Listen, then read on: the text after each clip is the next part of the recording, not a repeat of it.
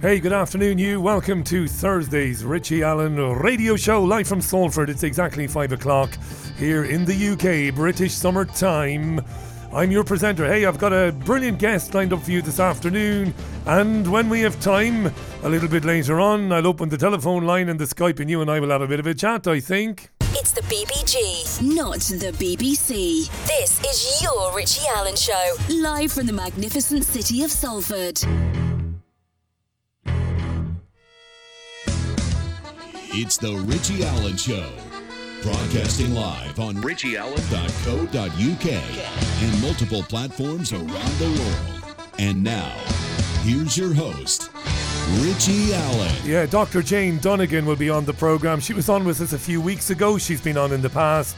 Jane has been struck off at the medical register in this country. She's delighted. She is not the least bit disturbed by that. In fact, she had told the General Medical Council over the last few years she did not want to be registered. But they wanted to go after Jane to make an example of her because of comments she made about vaccines. Big article in the Telegraph about this today. We'll speak to Jane about it this hour. We won't dwell on it. We'll talk about other matters too with Dr. Jane Donegan. Looking forward to that. That is Thursday's Richie Allen Show. There will be time later on, I reckon, and then I'll open Skype and I'll open the phone line and the WhatsApp. And if you'd like to get in touch with me, I'd be delighted to hear from you. Yeah, so I would. I've been watching the cricket this afternoon while preparing this. It is a bit of a task that to keep an eye on the cricket, but also to do your job and not to get too distracted. I don't get too distracted. England bowled out the Aussies for 263 or 264. I should look it up really. And England are into bat now. Day one at Headingley. I love the old Test cricket, so I do. But I won't say too much more about it on the programme this afternoon. Okay, we will start off with a chatbot. You know this story now. It's a bit of a mad story, this. You don't know what to make of it, do you? I don't know what to make of it.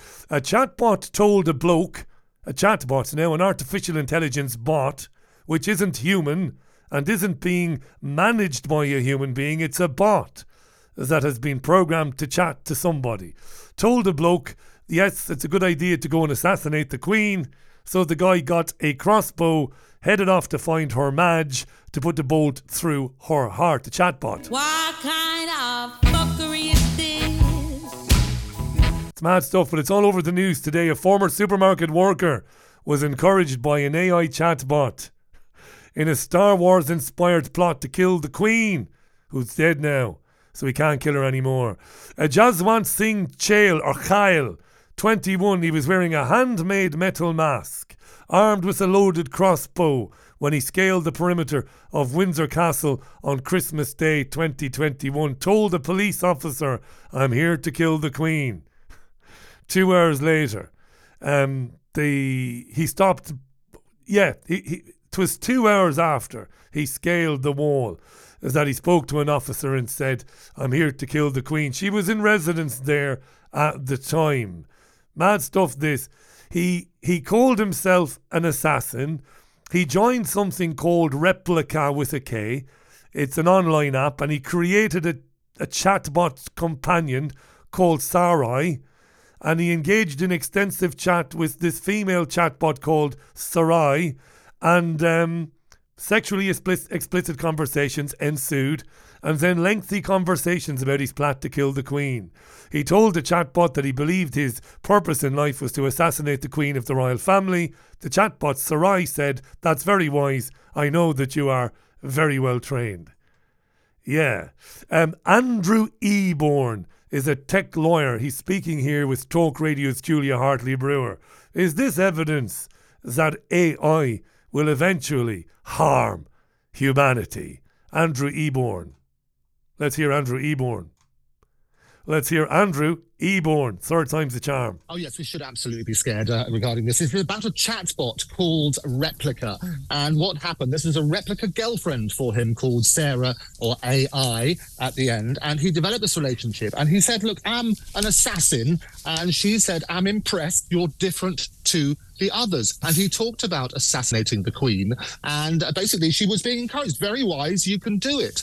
And the problem is, and we've recently heard, last time I joined you, we were talking about how people would have more empathy with a chatbot than they might have with a doctor, because the chatbot's got better language skills, they've got more time to deal with it, and so on and so forth. This particular chap, he thought he was in a relationship with this chatbot, and therefore he was discussing his plans with this chatbot, and it was a chatbot, not a person. And this is what they encouraged him to do. Yeah. So when you're talking about regulations, though, what you should do is maybe build in an infrastructure that if people are talking about criminal acts, which what this is, or self-harm, suicide, and the like, or self-harm, all that sort of stuff, it should discourage them. That's what it is. Regulation itself, and we talked about this last time, is that you don't want to over-regulate the industry. What you need to do is build in those appropriate safeguards. Yeah. Build in the appropriate safeguards. Build in the safeguarding that a chatbot doesn't tell somebody to go and kill somebody else. Yes, okay, leave that one, Richie. The crime statistics were released yesterday, and for the UK, right? And despite the fact that there are more police officers on duty today compared to the numbers in 2014, only 6% of all crimes that were reported to the police resulted in somebody being charged in the last year, compared with 17% in 2014. Let that sink in a moment. 6% of all crimes reported to the old bill in the last 12 months resulted in some bloke having his collar felt, or some woman, or some non-binary, and being charged in the end of it. Even though there's more coppers now than 2014, when 17% of reports resulted in a charge. It's absolutely ridiculous. You can spare me the sarcastic messages about policemen and women dancing at pride parades and all that. I know their priorities these days. They're certainly not in solving crimes. And of course, I was a victim of a crime, even though I hate to use the word or the term victim because I don't feel like a victim. But I was knocked down while running a few months ago on a very busy road in Manchester by two cars, both of whom fled the scene. Yeah. And the coppers asked me to investigate it. Yeah. Still makes me laugh, really. Yeah. So I have some skin in this game. 6% of all crimes reported resulted in somebody being charged. The policing minister is a guy called Chris Philp. He was on Good Morning Britain this morning. And your woman who presents that, Andrea something or other, well, she wanted to ask him about it. Despite an increase in officer numbers, in the past year, only 6% of all crimes recorded by the police resulted in a charge, compared with 17% in 2014. Yeah, so that a couple of points to make. I mean, first of all, we want that to increase, and that's what we expect these new police officers to be working on as they come through their training and become deployed. The other point to make... We want that to increase.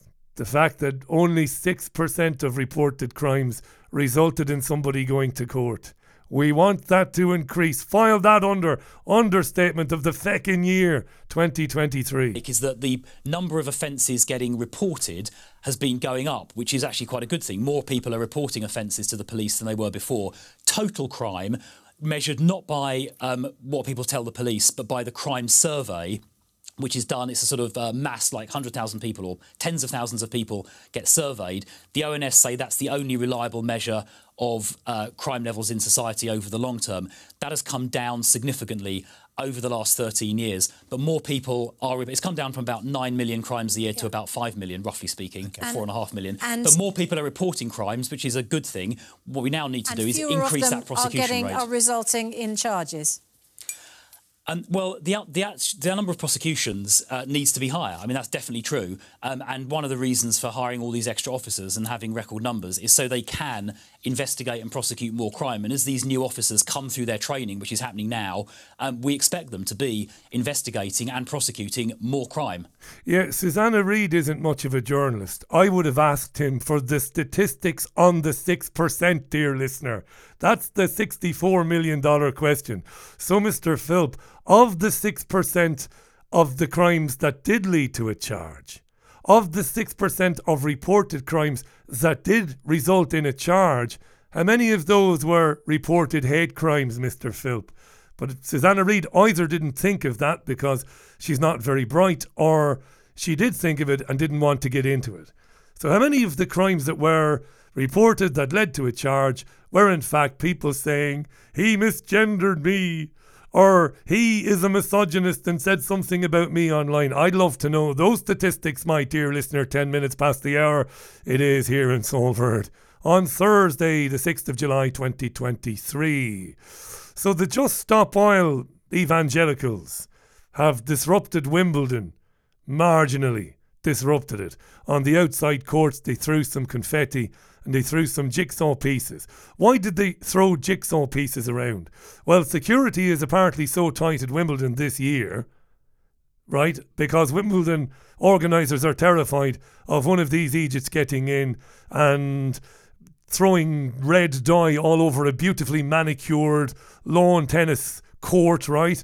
That they've really trebled and quadrupled down on the security. In fact, attendees at Wimbledon are properly pissed off because they are spending hours in queues while every aspect of them is searched to make sure that they are not a Just Stop Oil activist in disguise. So what the crafty Just Stop Oil Egypts are doing is they're going to Wimbledon with nothing on them except presumably their wallets and their ID. And once they get inside, they are buying whatever they can in the gift shops to throw as they run onto the courts. It's absolute vaudeville, this. Right? Now, Graham Buss is a madman. He was on Times Radio this morning. I think this guy, we heard him speaking to Kay Burley recently. He's either worked in the past for Shell or BP. I can't remember which one. This guy is proper mad. When will they stop disrupting events and leave us get on with our beloved sport this summer of our Lord 2023? Graham. When that demand is met, we will stop. So when the government agrees to not invest in any new oil and gas projects, we'll stop acting the bollockses, basically. But of course, they're not in power yet. We could be 2 years. 2 years is a very long time. This is about Labour. They've got high hopes for Labour to Just Stop Oil. Sir David King, former chief scientist of the government, said the next few years, he said this more than a year ago now, will determine the future of humanity. This is the decade that matters. We cannot wait. So we have to keep going, even though I know, we can't wait for the Labour government to come into power. We have to do it now. We're not trying to be popular. We're trying to be effective. He did a pretty good job then in some respects. Being popular is not... Non-violent civil resistance movements through history are always not popular. They start off being unpopular and they end up building statues to them in Parliament Square. He's a bit of a megalomaniac. We start off being unpopular and eventually they'll build statues to us in Parliament Square. Now, he didn't say that. He said they start off being unpopular. Presumably he's thinking of the suffragettes, and later on they build statues in Parliament Square. But he's imagining that scenario for himself. We'll save the planet from climate change. And in years to come, we will have statues around London commemorating our valiant efforts. This nut job, right? No, so let's get this right. It's not about being popular. It's about making change. Now, the government made a commitment in the Paris Agreement to inform the public of the severity of the climate change. Yeah? And they are not doing their job. This is what really pisses off Just Stop Oil. So give some credit to the guy presenting for Times Radio Breakfast. He's finally gotten to the root of it. Because people are confused about these idiots. Because climate change is being talked about constantly on British media. I'm sure it's the same wherever you are. If you're in Ireland, if you're in the States, if you're in Europe, it's never ending. It's relentless. The bollocks is relentless, right? That we've got to, expedite our efforts to reach net zero or we're all going to die. So it's out there. It's on every bloody radio and television show you can think of. But now we've gotten to the nub of it. These people are pissed off that the government is not scaring the pants off the public by telling them that doom is only around the corner. That's the crux of it here. The government is not telling the people of this country enough times that we are living in the midst of a catastrophic emergency, a climate emergency that will have a serious impact on life on this planet if we don't do something about it. That's what pisses them off, is that the government doesn't seem to be saying too much about it. We're doing their job for them. Perhaps they think that if they did their job properly, they'd be unpopular. And people don't like change, do they? I mean, I can completely understand why people find it hard to address this issue. I find it hard to address this issue. I mean, it's a very upsetting place to be. But by ignoring it, you don't go to your doctor and you want to go to your doctor to get the truth. You don't want your doctor just to tell you what you want to hear, do you? Yeah, but I want my doctor to fundamentally change things. I don't want my doctor just to shout. And that's the issue. That I understand what you're saying, but I just still don't see how, Extinction Rebellion, they've changed their tactics. They said we've got to stop annoying people, because when we annoy people, we actually stop them thinking along the lines we want them to think along. We actually push them further away from the goal that we're seeking to attain. Is that not a worry for you, that the more you wind people up, the more you seek unpopularity, actually you harm your cause rather than propagate it? Graham? I think you need to show evidence that that's the case, because I haven't seen any evidence that that's the case. What I've seen is a steadily increasing concern from ordinary people like us, Just Stop Oil, are ordinary people, about the severity of the climate crisis that we're facing. So I think we are making a difference. And that's what it is, really. They're annoyed the government isn't scaring the public enough into compliance, into going along with it. And he's lying when he says that he is seeing evidence that the public are becoming more concerned. I reckon of late the evidence is to the contrary. Of late you've got Londoners coming out in massive numbers to protest, ultra low emission zone regulations brought in by the absolute dipstick Sadiq Khan in London.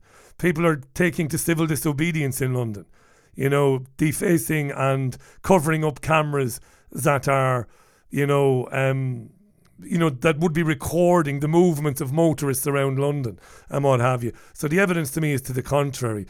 Do you know who we've not heard from for ages on this programme? And I think it's because even the mainstream media has gotten sick of him. It's the little pipsqueak Owen Jones, who writes for The Guardian. He's not much use for anything, really, apart from the odd laugh. A virtue-signalling goon, Owen Jones. You know this guy, this little man?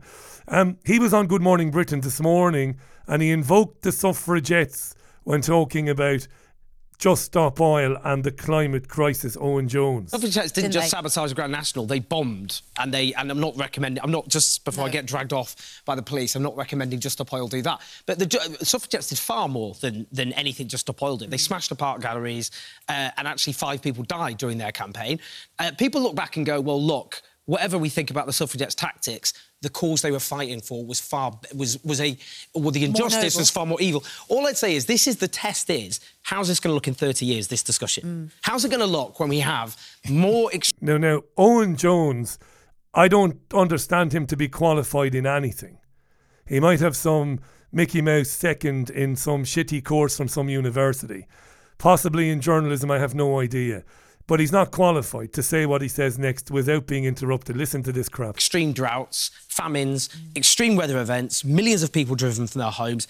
As we just discussed, you've been discussing today, we had the hottest day on Earth since records began on Tuesday. The second hottest day was Monday. I debunked this yesterday. Forget about when records began. There was a time 56 million years ago when there were tropical conditions in the Arctic and the Antarctic. There were no human beings around. This is bullshit, and he's not qualified to talk about it. The consequences of that are millions of people. I'm sorry to be... Wait for this. People watching breakfast, getting up. We want to be cheerful. Are you going to do doom and gloom? Millions of people are going to die. I'm really sorry to have to spell this out. Millions of people are going to die. Millions of people are going to die, says Owen Jones, who writes opinion pieces for The Guardian. Poorly written, ill thought out, very badly argued opinion pieces.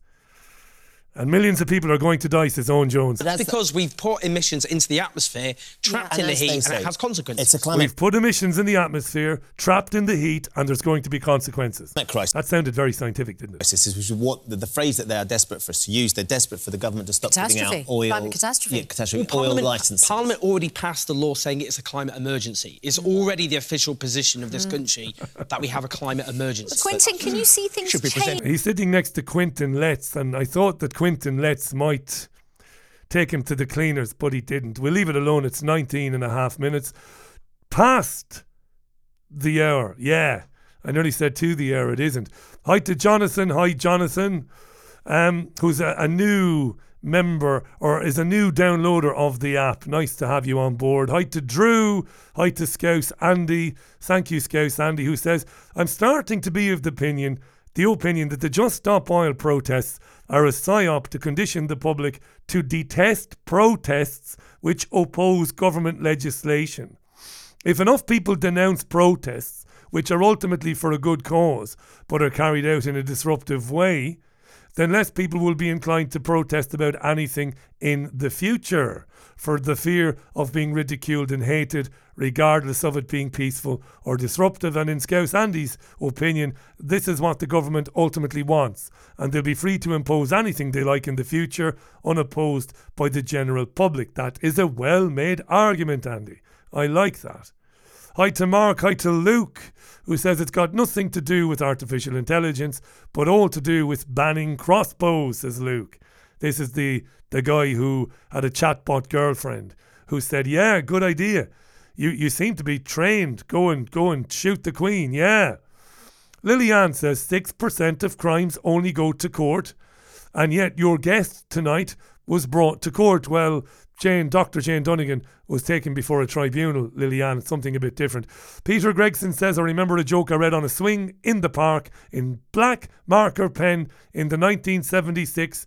Help the local police force by beating yourself up.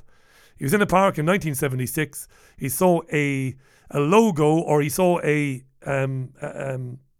little note on a bench, presumably, help the local police force by beating yourself up. Hi to Marcus, and I hope you get over your throat infection, Marcus. Paul says, regardless of the merits or otherwise of the climate arguments, these people are finding a messianic self-aggrandizing identity through this apocalyptic histrionia, abandoning reasoned argument and process. And I to Gabriel, who says the only statue these climate change goons will see is the Statue of Liberty as represented in the final scene of the Planet of the Apes, after they had silently stood by and ignored the real threat of nuclear annihilation. Thank you for those comments. Very interesting. 22 minutes. It is past the hour. This is the Richie Allen Show, broadcasting live from Salford and BBG Towers. Broadcasting, of course, on the app on richieallen.co.uk. We're also on Fab Radio 2, the TuneIn app, and these days we are streaming, of course, on Rumble in Vision, at least for the time being, in any case. For the time being. Thank you for your messages. Again, I know I just said that. I really do appreciate them. Keeps me going. Steve reckons Jones is a fear-mongering idiot, and he's put a link on Comment Live to some debunking of the climate nonsense. Faisal says Jones is literally saying not enough people are dying on climate change protests. Someone should throw him under a horse to cheer him up a bit, says Faisal. I don't mind that. Well, Jenny went into her local library. The manager was in there. Jenny said, when are you going to remove the polystyrene? Because it definitely creates a barrier between people. This is a shield that kind of went up presumably during the COVID bollocks, Jenny. Anyway, the manageress said the staff are happy to have it for their safety. And I replied that they don't realise just how much they have been lied to. She gave me a look and shrugged, so I didn't proceed. No point. Not all, but most of the shops have removed the polystyrene. It tends to be council and government-run buildings where they still have it, says Jenny. Good comment, Jenny. I've seen it once or twice in recent months, and I'm wondering, is it would they have been in municipal buildings? Maybe. Donald says it's lashing down in West Cork today. That's climate change, Donald. Diane says, hi Diane, these stop oil people are thick. Narrative is one thing, evidence is a different creature. Look out the window. It's pissing down in Chile. Not much of a summer so far, says Diane, who's got a short memory. Come on, Diane. We had 2.5 great weeks in June. That seems to have been our summer. Trevor says, wouldn't it be better if the police actually caught more criminals than they imply? And that's a good question too. What does Keir Starmer, the Prime Minister in waiting, think of Just Stop Oil? I can't wait for them to stop their antics, frankly. He cannot wait for them to stop their antics. He cannot wait for them to stop their antics. He's not calling for them to be billy clubbed back to the fucking Stone Age, which is what should happen when they take to the streets to slow down traffic. Get the billy clubs out, send them to hospital. I don't mean that really. I hope they stop soon, says Keir Starmer. They're interrupting iconic sporting events that, part of our history, tradition, and massively look forward to across the nation. And this, I absolutely condemn the way they go about their tactics. And I have to say it's riddled with an arrogance that only they have the sort of right to force their argument on other people in this way. The single best way to ensure our economy thrives in the future and that we have clean, affordable energy is actually the election of a Labour government and the mission I set out on clean energy by 2030. But just stop oil, as I say, the arrogance of what they do, the interruption of events which mean a lot to the nation. I can't wait for them to stop that. But I wonder, are they more effective at getting their message across? I cannot wait for them to stop. So it's up to them, really, says Keir Starmer. I just wish they'd stop, Some leader you'll be, dipstick. It's actually because of their modus operandi than politicians are. No, I think they put more people off. I think that it is totally counterproductive. It's wrong. It shouldn't happen. The police have got the powers to deal with it. But this argument that you need more powers, you don't need more powers. You just need a government that makes it absolutely clear to the police that the powers they've got and get on and remove them. You've got the power. Start playing Snap. Was it Snap who had that song out that will be stuck in your head now for the rest of the day? Phil the Power Taylor's Walk On Music. I've got the power. Yeah, just tell them, look, you have the power. Just throw these goons into the back of a paddy wagon. Lock them up for 2 or 3 days until they eventually get sick of getting thrown into a paddy wagon and locked up. That's the thing. No need for violence, I wouldn't have said. I could have played you some Angela Rayner. She was on James O'Brien's programme today. That was fun. Talking about protest laws, anti-protest laws and what have you. But I'll spare you that. It's 27 minutes past the hour. This is the Richie Allen Show, the Thursday edition of it. Standing by, waiting patiently in the wings, is Dr. Jane Donegan. What a lovely person she is, by the way. Great to have a chat with her again. She was on a month ago. The tribunal wound up. It was recommended that she be struck off the medical register. She doesn't give a damn, and that isn't posturing now by Jane. She asked them 3 years ago to take her name off the medical register.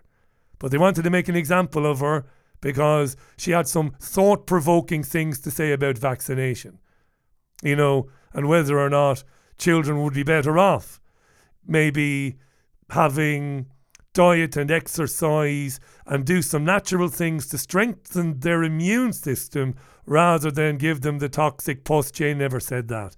She never said toxic pus, rather than give them vaccines. And she never, ever, ever recommended that a parent not vaccinate their child. Never did. No, nowhere. And it was a witch hunt, really.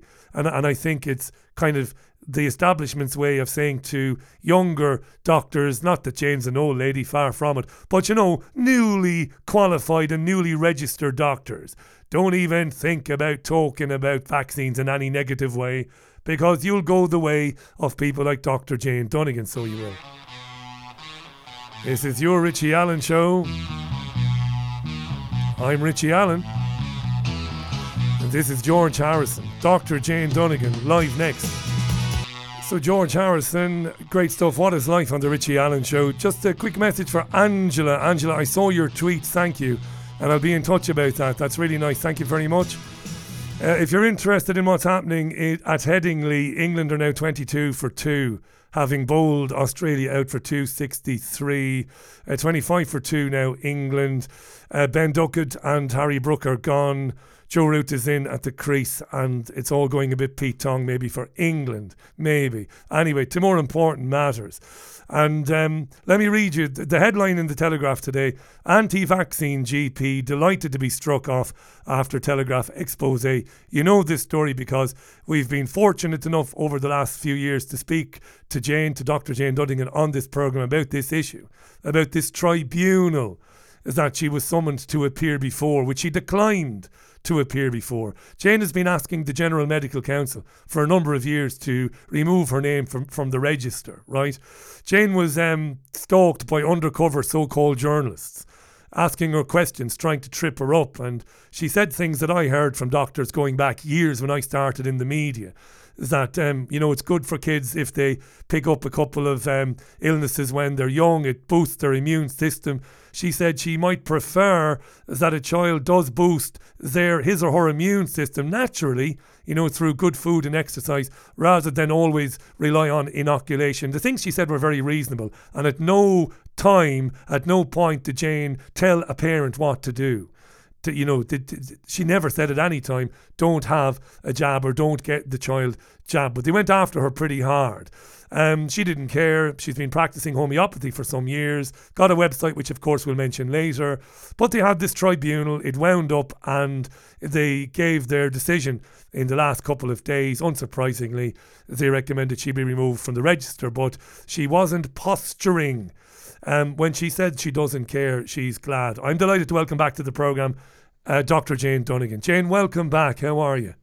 Good afternoon, Richie, and thank you very much for inviting me. No, you're welcome. Yes, it's a strange old world, isn't it? And the thing about the GMC is, ever since 2007, when I was taken in front of the GMC panel because of the information on vaccination I'd given in the English High Court, which the repeal court called junk science, they did me because of what I said about vaccination. And actually, the full thing of what I said about vaccination in terms of these mothers who didn't want to vaccinate their daughters and the fathers who did want them vaccinated, is that basically, irrespective of what I'd said in the previous part of the report, I said, if two parents are separated and they can't agree, then the person who has day-to-day care should make the decision, because they have to manage with the consequences. But the fact that I'd said anything about vaccination was just, they flung the book at me. And at the end of it, there was a terrible result from the point of view of the General Medical Council, because the panel said I hadn't failed to be independent, objective and unbiased in what I said. And the GMC barrister from the very beginning, who'd said I want to suggest to you that every page was coloured with her desire to, say that the children shouldn't have vaccines. At the end, he had to say, well, actually, a large amount of what Dr. Donegan said was correct and not misleading. So the GMC found my opinion on vaccination correct then, and they've hated it ever since. Yeah, and you haven't what they hated changed most was I said I was the only doctor in the country whose opinion had been tested in such a way, and they didn't appeal at the time because the decision was so strong. They didn't say they hadn't managed to find me guilty. They said they were sure I hadn't failed to be independent, objective and unbiased. And this is like a backdoor attempt. But again, they failed to show that I've done anything incorrect in terms of vaccination, which is what they wanted to do. Matt Hancock said, vaccination is safe and effective. It's a wonder of modern medicine, and I condemn anyone who says anything different. And I've been through this whole sham trial. It's taken 4 years, and 3 weeks in this thing, and they still haven't managed to find that my opinion on vaccination is incorrect. No, and I think when we spoke last time, again, look, I'm going to just say to our listeners, I'm not going to pretend to be devil's advocate here, because everything Jane has said since day one is accurate, and I've double checked, I've cross-referenced every comment she made, went back to the 2007 case. Everything Jane has said is true. This was all tested in 2007, and they found that Jane's conduct and her opinions on vaccines and medicines were right on and were fair and were qualified. Nothing has changed since then in terms of what Jane has been saying, but they've gone after her. My personal opinion, I can't prove it, is this has a lot to do with the COVID jabs. I have no doubt in my mind that this is relevant, because obviously they were desperate for everybody in the country to have these jabs. I dug out some text messages the other day. You wouldn't believe this by accident. I was looking for a contact for somebody. I have a head like a sieve, Jane, right? And I don't write things down enough. I'm really bad at that. I'm terrible at keeping lists and what have you. So I went all the way back to 2021 to find a number for somebody. And would you believe I came across text message after text message after text message, each one getting increasingly frantic. Come and have your COVID jab, come and have your COVID jab, and then come and have your booster or your first COVID jab, come and have your booster. It was absolutely relentless. So I think it's tied into that, I think, what was going on back then. What do you think? Well, this whole thing blew up in 2019, which was just before COVID came in, and when we must have been having COVID cases before they decided to start the hysteria. And at that time, people forget this, just the same as once we started the war in Ukraine, everybody forgot about COVID.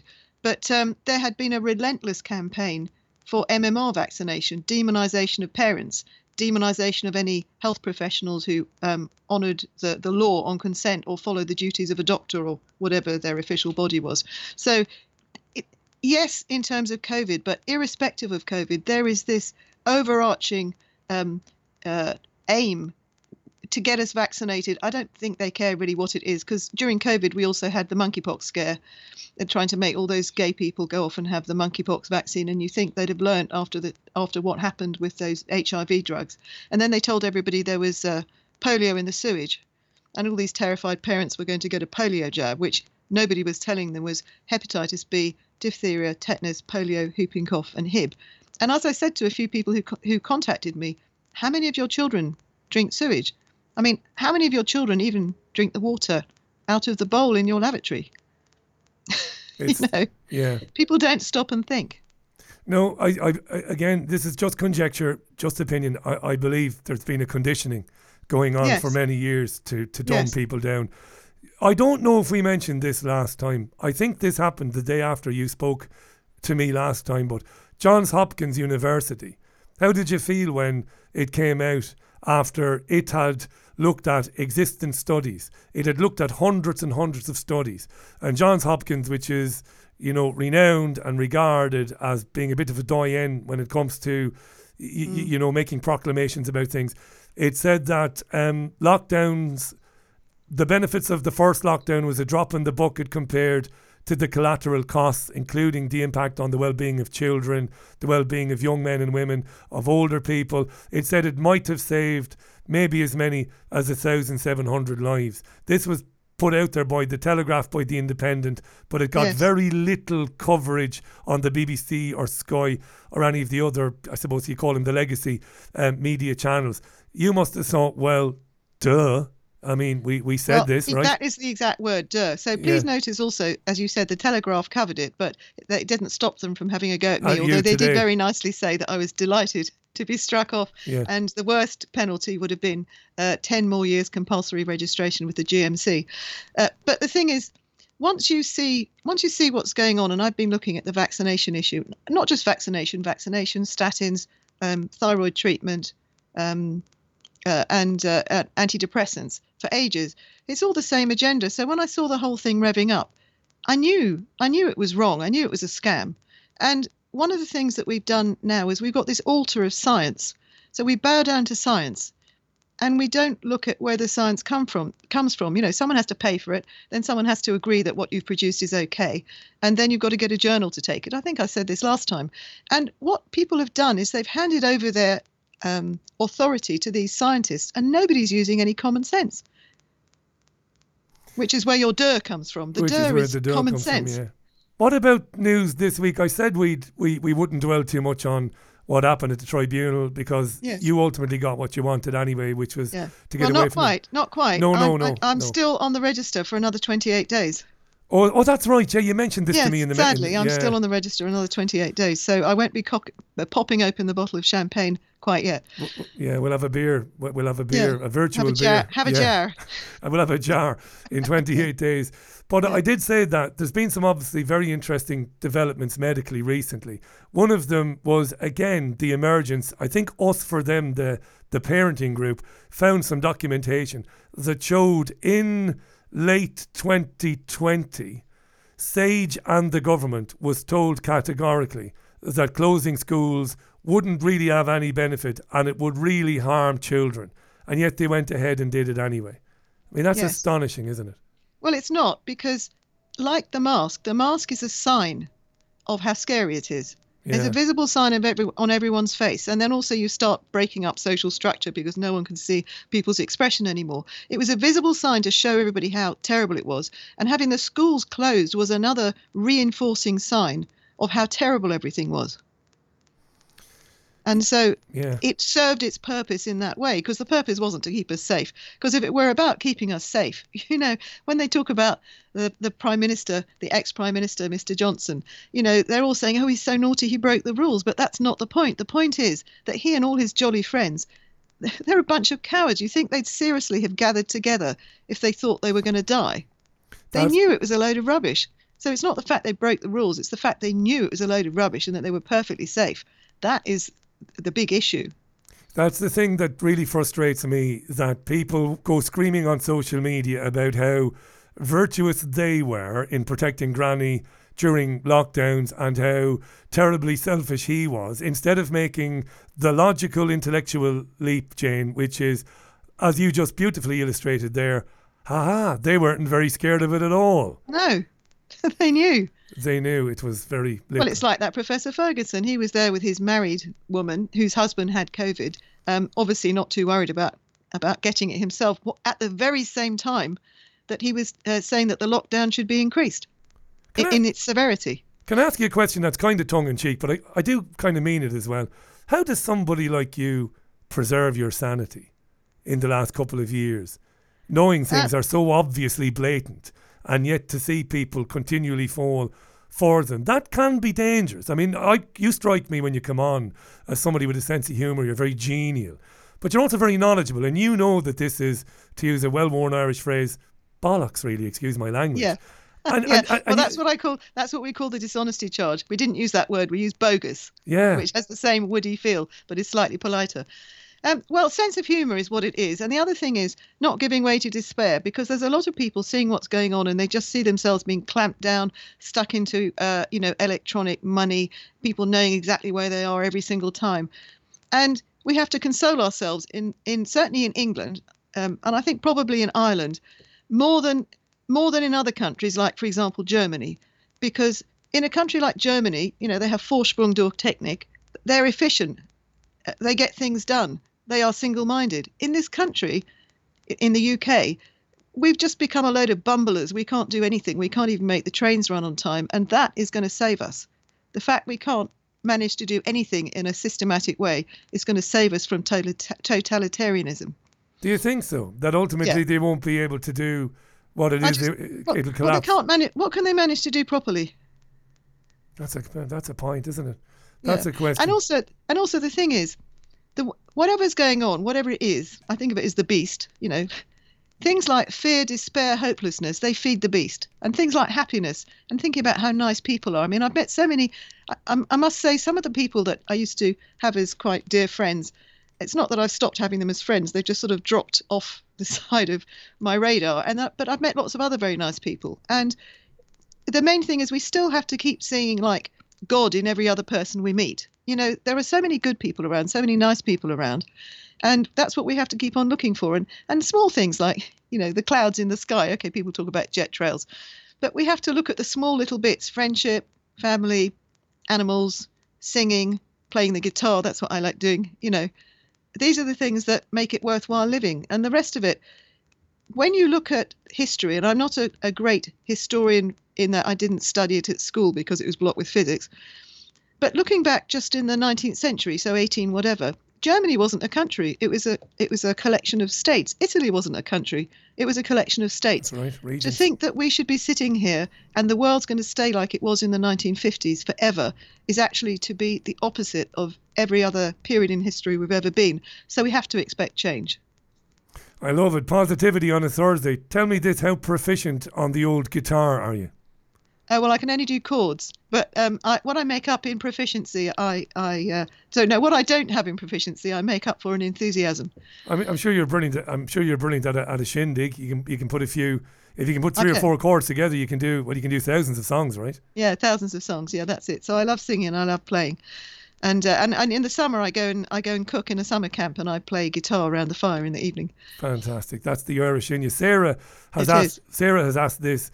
Richie, Jane mentioned thyroid treatment earlier. Can Jane elaborate on that and what does she mean? Okay, so what we used to do with people with thyroid problems, was we used to examine them. So the ones who had too much thyroid would have a fast beat. And if you put your hands out, there'd be a fine tremor in the hands, and they might be a bit skinny, and they might be a bit too hot.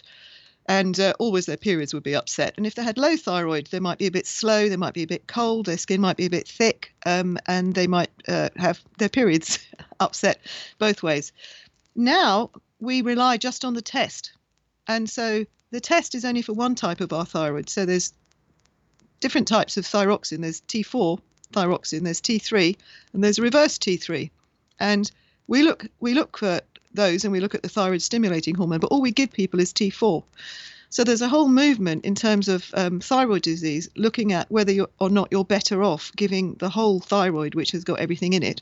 And there are preparations available under the USP, US Pharmacopoeia.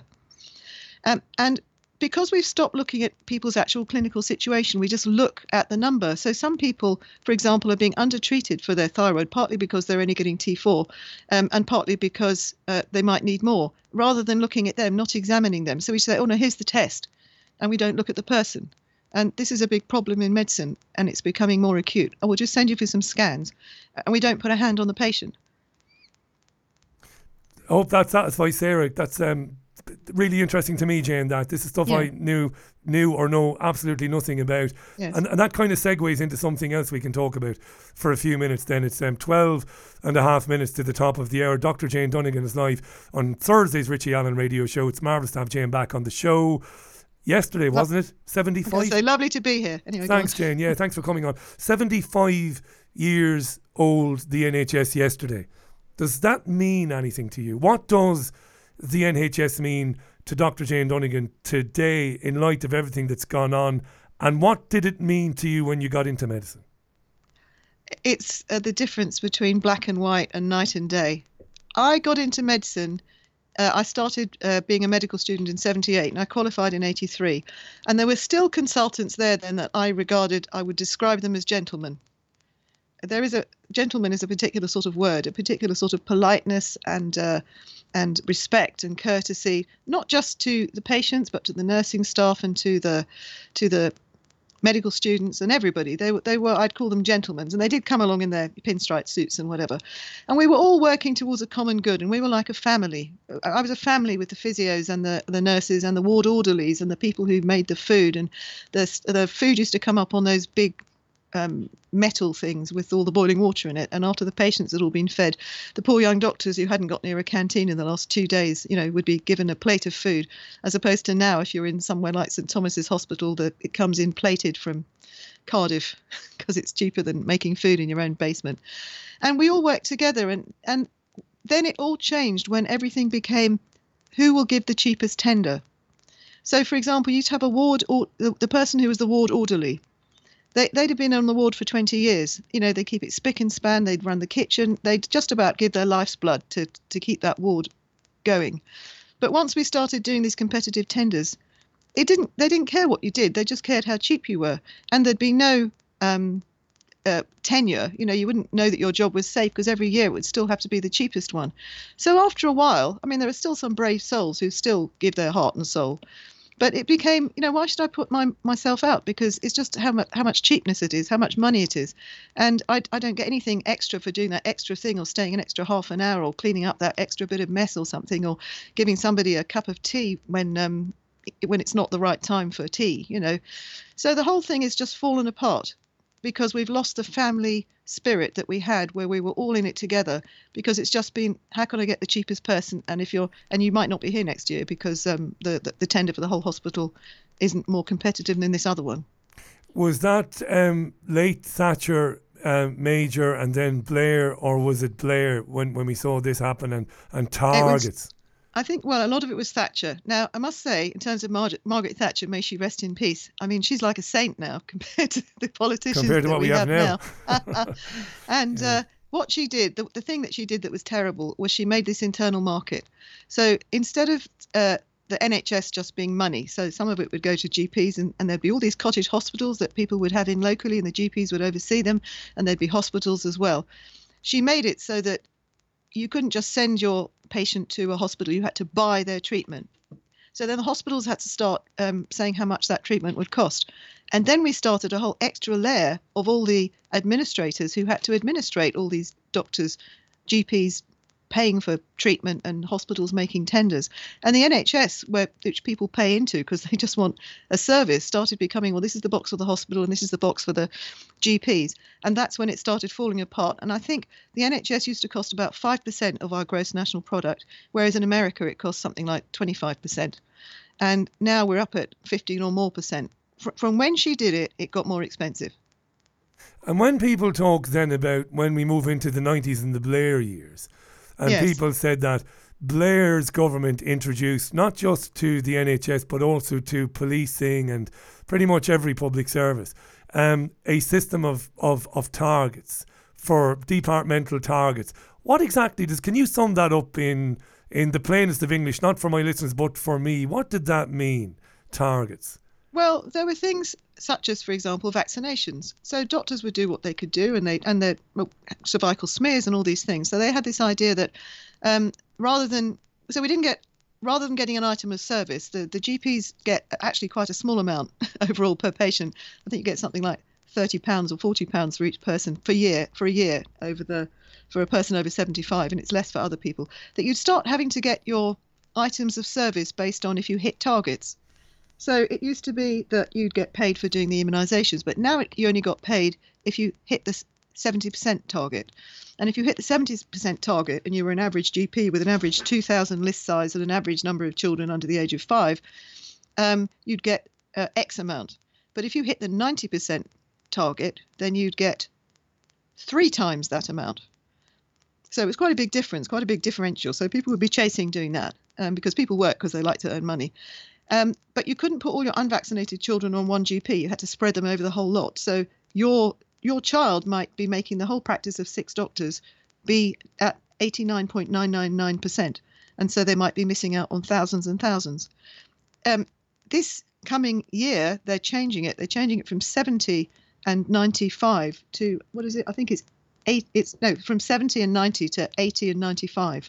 So you can expect doctors and GP surgery is going to be turbocharged in trying to make sure people get these jabs. And by the way, when you mentioned about looking back at your phone with all these text messages becoming more and more frantic, I think people need to put their foot down and say, you may contact me by letter and by email. But this idea that they can text you and ring you up when you're in the middle at the supermarket checkout, you're having an intimate conversation or a distressing time trying to, help somebody do something, and they can just ring you up. So I advise people to contact their practice and say, under UK GDPR, which is General Data Protection Regulations, you have my data and I'm refusing permission for you to contact me by phone or text. You may only contact me by letter or email. And if they persist in doing it, you say, if you do not stop this, I'm going to contact the data controller for your health authority, because it's just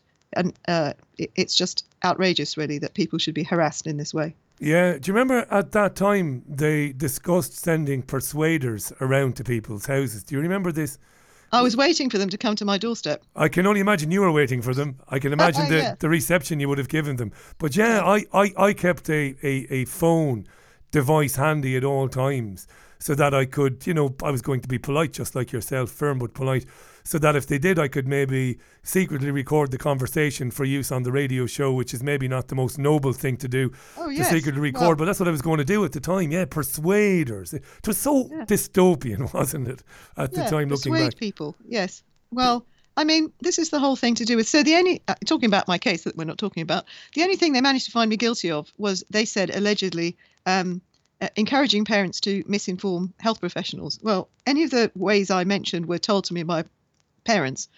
And if you could see the reception that some parents have when they take their child to hospital for care, only because they're worried, the bullying, the hectoring, the shouting, and worse than that, because you might think, oh, what serves them right, then they should have to stand up for their views, which they shouldn't have to because it's not compulsory. But there are children who actually have unnecessary and harmful treatment given to them. So, for example, they'll be taken in and have an intravenous drip put in their arm and be given 48 hours of intravenous antibiotics until all the tests and the cultures come back negative. Now, this is absolutely the treatment you give in a person who's dangerously ill. You can't wait till you get the actual results. But when it's for the sole purpose of the sole reason that the person doesn't have a history of vaccination, it's almost punitive. And of course, the child's separated from their mum. They have a needle stuck in their arm. They destroy their gut bacteria. It's actually harmful. It's more than, just being shouted at. It's actually harmful to the child. And interestingly, they didn't manage to find anybody who'd actually been harmed by somebody saying up to date when asked about the vaccination status. But only benefit, which was people accessing medical treatment and getting appropriate and timely medical care. It's mind-blowing stuff, this, isn't it? It is. Again, that we're talking on this programme. Look, we have a nice, healthy listenership. But I haven't said this for a long time. My listeners might roll their eyes. But you should be having these discussions on the BBC, really, shouldn't you, really? I mean, that's where it should be happening. It should be discussed on the BBC, but of course it won't be. Never. It'll never be. And one of the funniest things is they didn't actually manage to they didn't strike me off for my views on vaccination, only for this point. Although what they wanted to do was to shut me up. But one of the things they did say, and that a GMC expert said, was, it's going to be difficult to write this report, he said in private correspondence with the GMC, because most of what Dr. Donegan says is correct, only it's just one side of the story. Now, this makes me roll in the aisles. Can you tell me what other side of the story most people get when they go anywhere near any doctor about, say, vaccination? And can you tell me the other side of the story there was given when we were locking people up in their houses, forcing them to wear face masks, denying them the ability to go to work? Where was the other side? Yeah, these are things, again, I don't have any medical knowledge or training, but I did notice, I worked in the legacy media, I worked in mainstream media for years. And yes. I did, and I'm somebody with a very good memory. I read the broadsheets cover to cover every day. I've been doing that for 25 years. And I remember things. And I remember reading, because every now and then in the late 90s, there was a dissent. There was a dissenting, yes. wasn't there, in the papers, but they're gone now.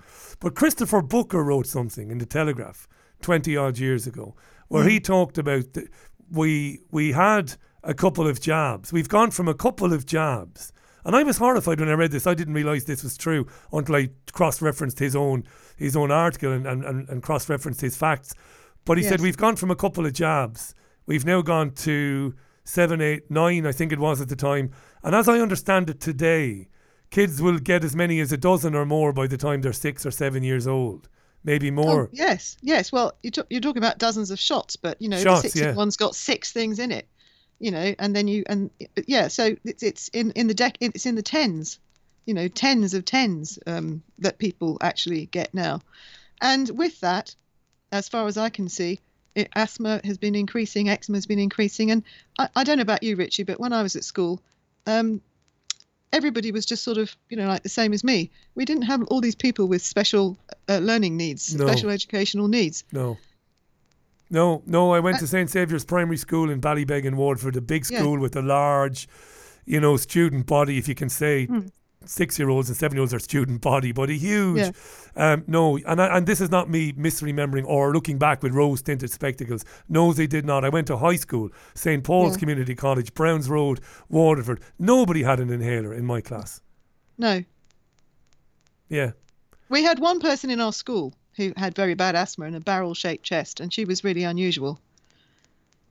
A retired GP said to me on this programme several years ago, this predated COVID now, yes. and it was on the NHS, and it was on treating symptoms but not treating the cause, which is something you do. You treat the cause through homeopathy. Yes. And the retired GP, it was a lady, said to me, she said, originally from Norway, funnily enough, she said, your NHS is now, if you watch gangster films, so the gangsters, they buy in these big drugs, or they grow them, they grow them, and then they put drug dealers out on the street to go and sell these things. And she equated the National Health Service here and Ireland's Health Board or Health Service Executive. She equated them as basically being pimps for Big Pharma. Yes. Is that fair, that? Or is that a bit much? I think it is, although I don't think that doctors, they're not sitting there thinking I'm a pimp for Big Pharma. I don't know why they need to be doctors and why they need to be trained, because all they do is follow guidelines. Apart from the guidelines, they don't follow. and they don't investigate things, and they poo-poo people who do investigate things, and because with a sort of they're arrogant in their ignorance. I want to ask you a question, but it's just gone 6 o'clock. Am I eating into your evening? No, I'm fine. I thought you've probably got to do a news flash or something. No, God, no. I'm happy for you to stick around for another 10, 15 minutes if you don't mind, because there's so much happening at the moment. Another thing which is raising concern for listeners, and I'm not trying to, you might be wound up by the talk about vaccines, so if you are, tell me to stop and I'll segue into something else. But there's obviously a big vaccine story this week. In fact, it was a big story in November last year, but it's only been rubber stamped this week. They're going to offer the flu jab to secondary school kids, and they're using the old chestnut about if you inoculate youngsters against the flu, it'll protect granny and granddad. Oh yeah. The heartstrings. Any thoughts on that this week? Well, in America, where they always do it first and then we follow, there was a study by Brownstein et al. And basically what they looked at flu in the winter.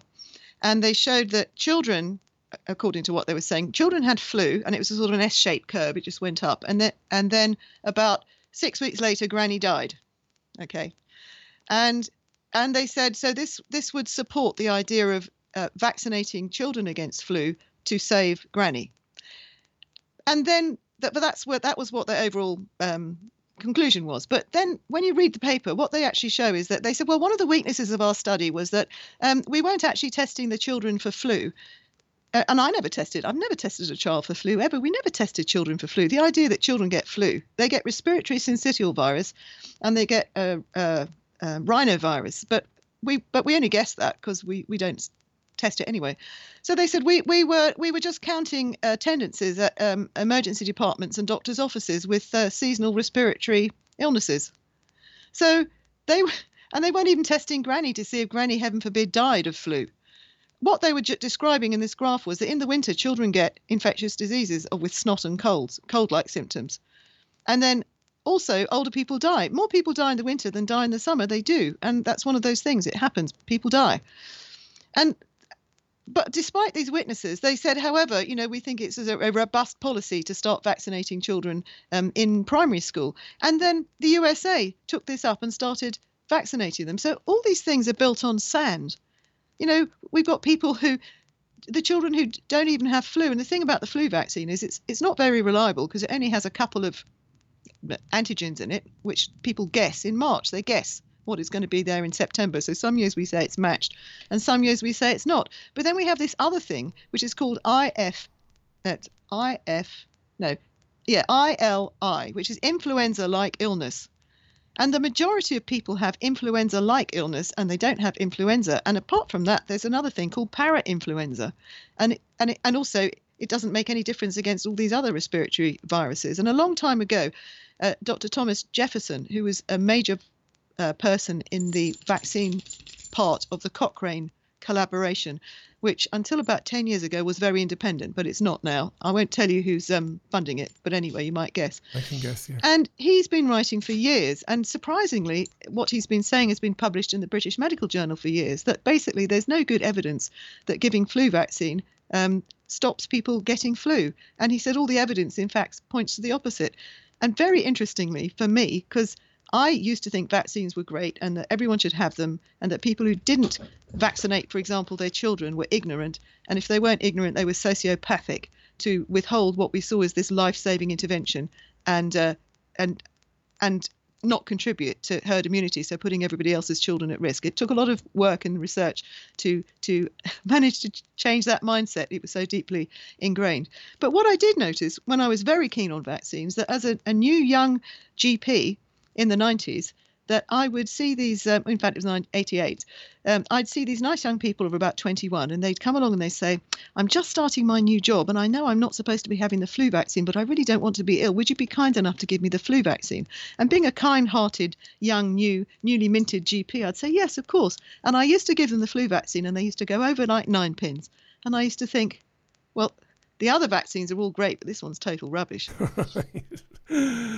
As they would come down with the flu, having received or worse, the vaccine. They'd be really ill, so that's a really useless vaccine anyway. Sarah's been listening to you with great interest. Richie, I'm a learning support assistant in a senior school. We have approximately 18 members of staff in the department supporting children with special education needs. This tells you the scale of children who need support. And I've had this from another person who works in a similar job to Sarah, to say that kids on the spectrum, kids with problems, off the charts really. And as far as I understand, when you mention this occasionally, if you get the chance, to somebody from officialdom, they say, it's not the vaccines or other environmental factors. It's better diagnosis. That's the one. The thing about that is, these people that Sarah's supporting, and good for her because it's a great job to do and it's very hard and it's so beneficial to those people, they're really they have quite big problems. You know, they're not invisible. It's easy to see that they have a problem. So where are all these adults? Where are all these 60 and 70 and 8-year-olds and 80-year-olds with these problems? Where are they? Because by now they'll have grown up because it's just they weren't diagnosed. So where are they? With their severe disabilities. Older, just not diagnosed. Where are they? Another listener was on to ask, just going back to thyroid, and I won't keep you too much longer because I'm sure you've better things to do. Sue says, could you ask Dr. Jane, is there anything natural we can take for thyroid? Sue says, been taking medication for 20 years for underactive thyroid. Do we know of anything natural that might help?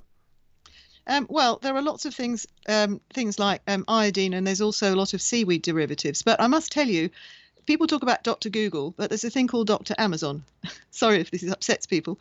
But if you want to know a lot about what you can do alternatively in medicine, you go to Amazon and put something like diabetes or thyroid. And, you know, for diabetes, they'll start talking to you about chromium and D3. And I think to myself, you know, I've gone through medical school. I've done all these postgraduate qualifications. I've been a GP for all these years. How come I didn't know about B3 and chromium? And of course I go and look it up and B3 and chromium.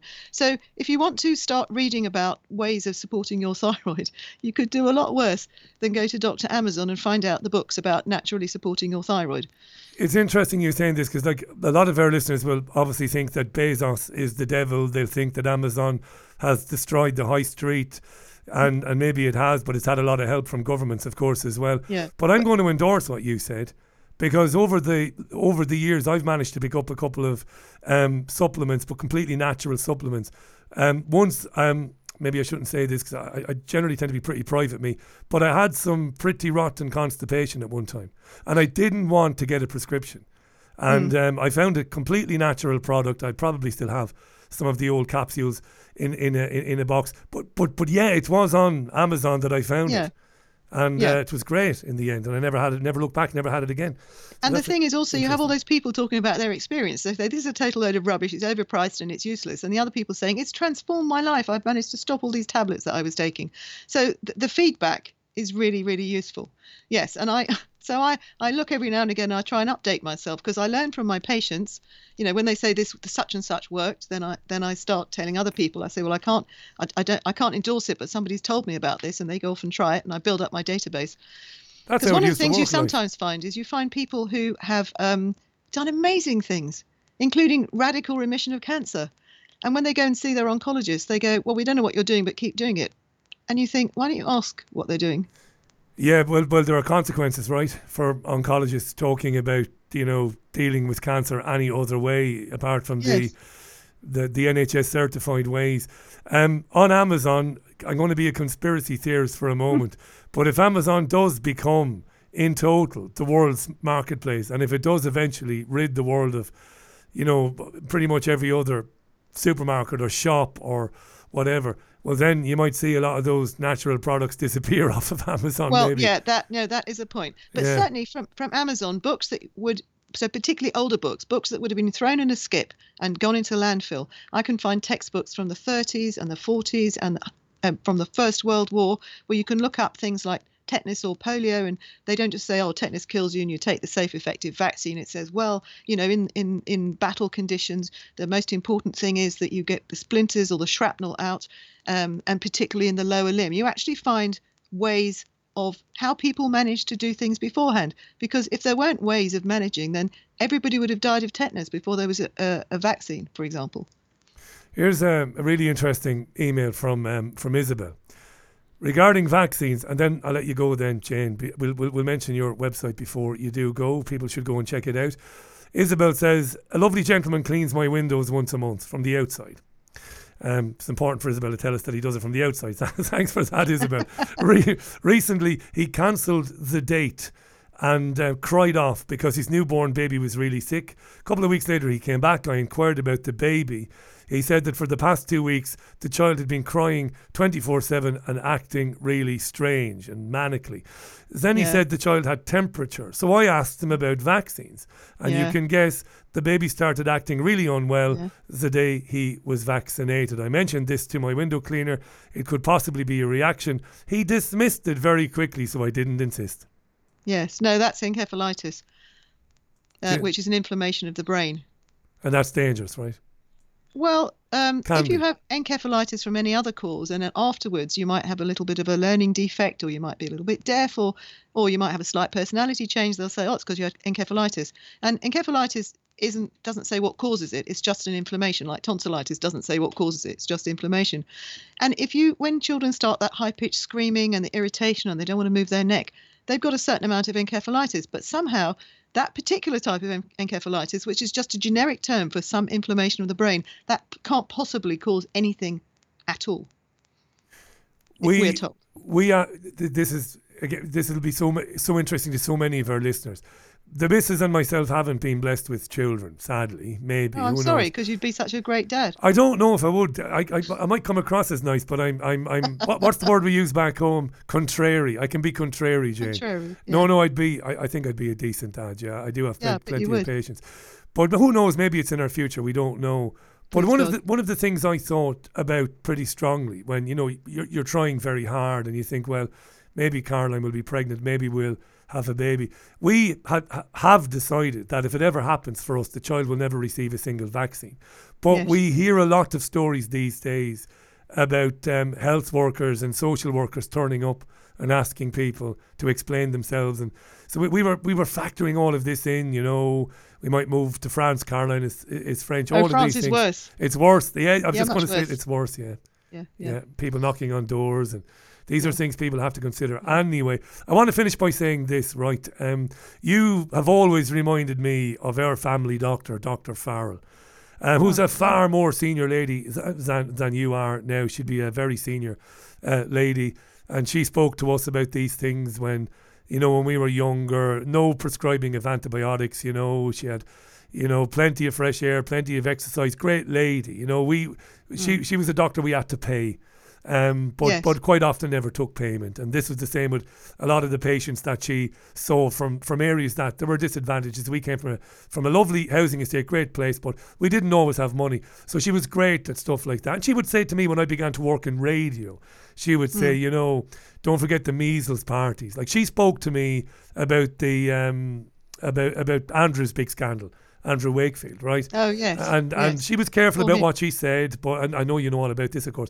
She was careful about what she said, but she said, the measles and the chicken pox and this stuff, it tends to make stronger babies going forward, She used to say things like this. And so I regret that you're not going to be registered. You're delighted, I know you are. That's the part of your life that's gone. You want it to happen sooner. It'll happen in 28 days.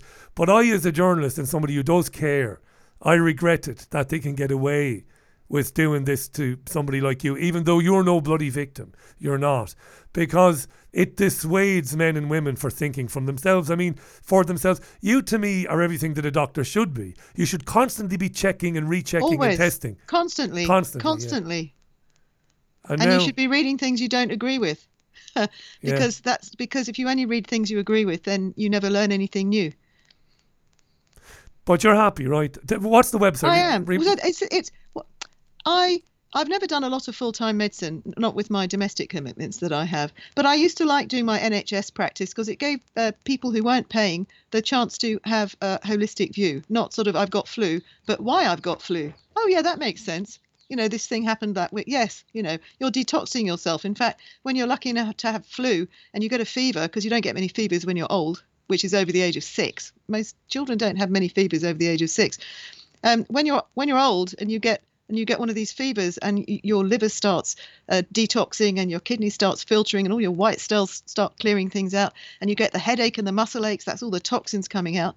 You should thank God, because when you don't get it out, that's when it becomes fibrous and stuck, And when you talk to people about things in those sorts of words, you can see them thinking, oh yeah, that's really good. So the thing is, what do they used to say? Don't be a wimp, take some proprietary medicine and get back to work. No, when you get ill like that, that's your body saying you should have actually had a bit of a rest before, but now we're going to make you feel really lousy, so lie there and detox. And if you take all these tablets so you can't feel it, you don't even get to do that. You don't rest. And so, as I said, depending on how you describe it to people, then they start working with their bodies instead of against their bodies, and it's not all chaos. It becomes logical, and that already starts to make them feel better. Jane, don't be a stranger, right? I mean, the case is behind you yes. now, but look, you've got things to say, and obviously there is an independent media, so you will have places to say them, so don't forget about us. Obviously, I'd love to talk to you. I mean, the thing is, I must tell you, Richie, I was born in Bahrain in the Middle East, but I think I somehow kissed the Blarney Stone, and the one thing I'm quite happy to do is have a talk chat about things that I find interesting. Well, listen, people should check out, if you haven't before, Jane's website is jane-donegan.co.uk, Dr. Jane Donegan. It's Jane, JAYNE-Donegan.co.uk. We think you're pretty remarkable, Jane, and you'll just go from strength to strength, won't you? This is behind you now. I'll just mention one thing, which is if you put in my name, Jane Donegan, and Eventbrite into the search engine, you'll see all my lectures that I give online on Tuesday evenings. Oh, that's right. Excuse me for not remembering that. Yes, do that. Eventbrite. So just put. You don't have to get the web thing. Just put Jane Donegan Eventbrite, and then you'll get my page, and you'll see all the great lectures that I give that the GMC want to stop me giving, but they can't. But they can't do it. Not now. They can't. Tell me. So you can be a rebel. You can attend them and be a rebel in your armchair at home. And these, what time of the evening do these normally go out? They're at 7:30 to 9:30, and some people say, we're putting the children to bed then. Well, I have a lot of parents who actually sit in bed with their children and watch them, and it's never too young for a child to start learning about natural health. No, it isn't. Eventbrite. Next time you're travelling in these parts, do give us a heads up so I can buy you a pint. Oh, that would be lovely. Take care. God bless. You too, and Jane. thank you as always for having me on. It's a all. pleasure to talk to you. It's a pleasure to talk to you. Dr. Jane Donegan live on Thursday's Richie Allen Show. Special lady. Jane, JAYNE-Donegan.co.uk. But get over to Eventbrite and put Jane's name in there, and you'll find links to how to access those lectures, those talks that she gives, workshops on Eventbrite on Tuesday evening, 7:30 to 9:30. Brilliant. 18, nearly 19 minutes past the hour. Tell you what I'll do, right? This might piss you off now, but don't get pissed off. We were going to open phones and stuff. There's a million comments. I'm going to read some of those, play a tune or two, and we'll do a phone in on Tuesday. We'll do the whole show on Tuesday. I'll do a 10-minute news roundup, only 10 minutes, and from Tuesday at 5:10, Skypes, phone calls. We'll have a big free-for-all. How does that sound? Does that sound good? I think it sounds good. I think it sounds fair. Reading your messages when we come back. This is, again, I don't know, Freudian, I don't know, but it is. It's a Travelling Wilburys and End of the Line on the Richie Allen Show, Thursday's programme. Not what the BBG can do for you, but what you can do for the BBG. Support the Richie Allen Show now at richieallen.co.uk. Welcome back. Listen, I got paid by Patreon overnight. I meant to mention this at the start of the programme. This is important. I got paid by Patreon. I don't know what went on there. It was all very strange. You get your Patreon funds for your project at the beginning of the month. It appears into your account and then you transfer it out. My transfer failed and then the money disappeared completely. And I was given conflicting accounts by two different people working for Patreon as to what really went on there. And I'm still a bit suspicious about it, really. I think I managed to secure the funds, mostly I think for just being overwhelmingly nice with these people. Emailing them and sending them private messages on Twitter and explaining that the show has creditors, the money is important, it needs to be given back to me so that I can take it, or send it back to the listeners, send it back to where it came from. And this went on, but overnight the money appeared and I was able to transfer it out. And that's a good thing, but I'm not necessarily ultimately satisfied that something didn't go on, because I know that people, and it isn't me, of course, it isn't uniquely me. There are people out there working for Stonewall, for example, working for other special interest groups, and they are contacting people who provide services to the independent media. And they are recommending to those people that they no longer provide those services on the basis that this Baldy Irish guy is a hateful bastard and is putting harmful content in the public domain. So this is going on all the time. The show's PayPal was deleted. You know all this. So I'm not entirely satisfied that it was some technical glitch on behalf of Patreon. The reason for that is I trolled. I don't troll anybody. I trolled Twitter and I couldn't find a single example of another Patreon creator asking Patreon, where's my money? I couldn't find another example of it. You know, now if I had found a few examples of it, I would have said, so they had some issue at the beginning of July. But it seemed to just happen to this show. I'm no martyr. The show isn't a martyr. We're not being uniquely targeted by the deep state. That's just bullshit. I'm not saying any of that. You know I'm not a truther, and I never will be. But I just don't trust them. So for the laugh, did I mention this yesterday? My brain's, I've had a difficult week sleep-wise. I always do. But it's been even worse this week. It's been terrible, right? And partly, tomorrow I'm back at the dentist tomorrow. I'm having a crown done downstairs and I'm having another filling done upstairs, so they numb up and down. They've told me it's going to be about 90 minutes. I'm not a coward, right?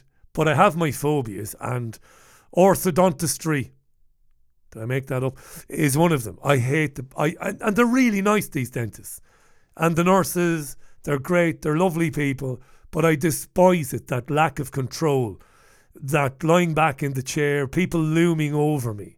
You know, there is a reason for that dates back to my childhood and some of the horrors that I experienced as a child that you can never really deal with, right? You can, you get on with life and you have fun and all the rest of it, but there are things, so I cannot bear to be in the dentist's chair. You know, not even that one in Hong Kong where the English players went to when they got bottles of Bacardi shoved down their throats. Not even that dentist chair. I feckin' hate it. So that might explain the anxiousness. I've got another 5 or 6 trips back to the dentist before my teeth are match fit, as it were. Match fit. I had a heart attack nearly when I learned 6 months ago that my great dentist Danny Madison had left Manchester and gone to live closer to his family in London. He's Jewish, is Danny. Great bloke.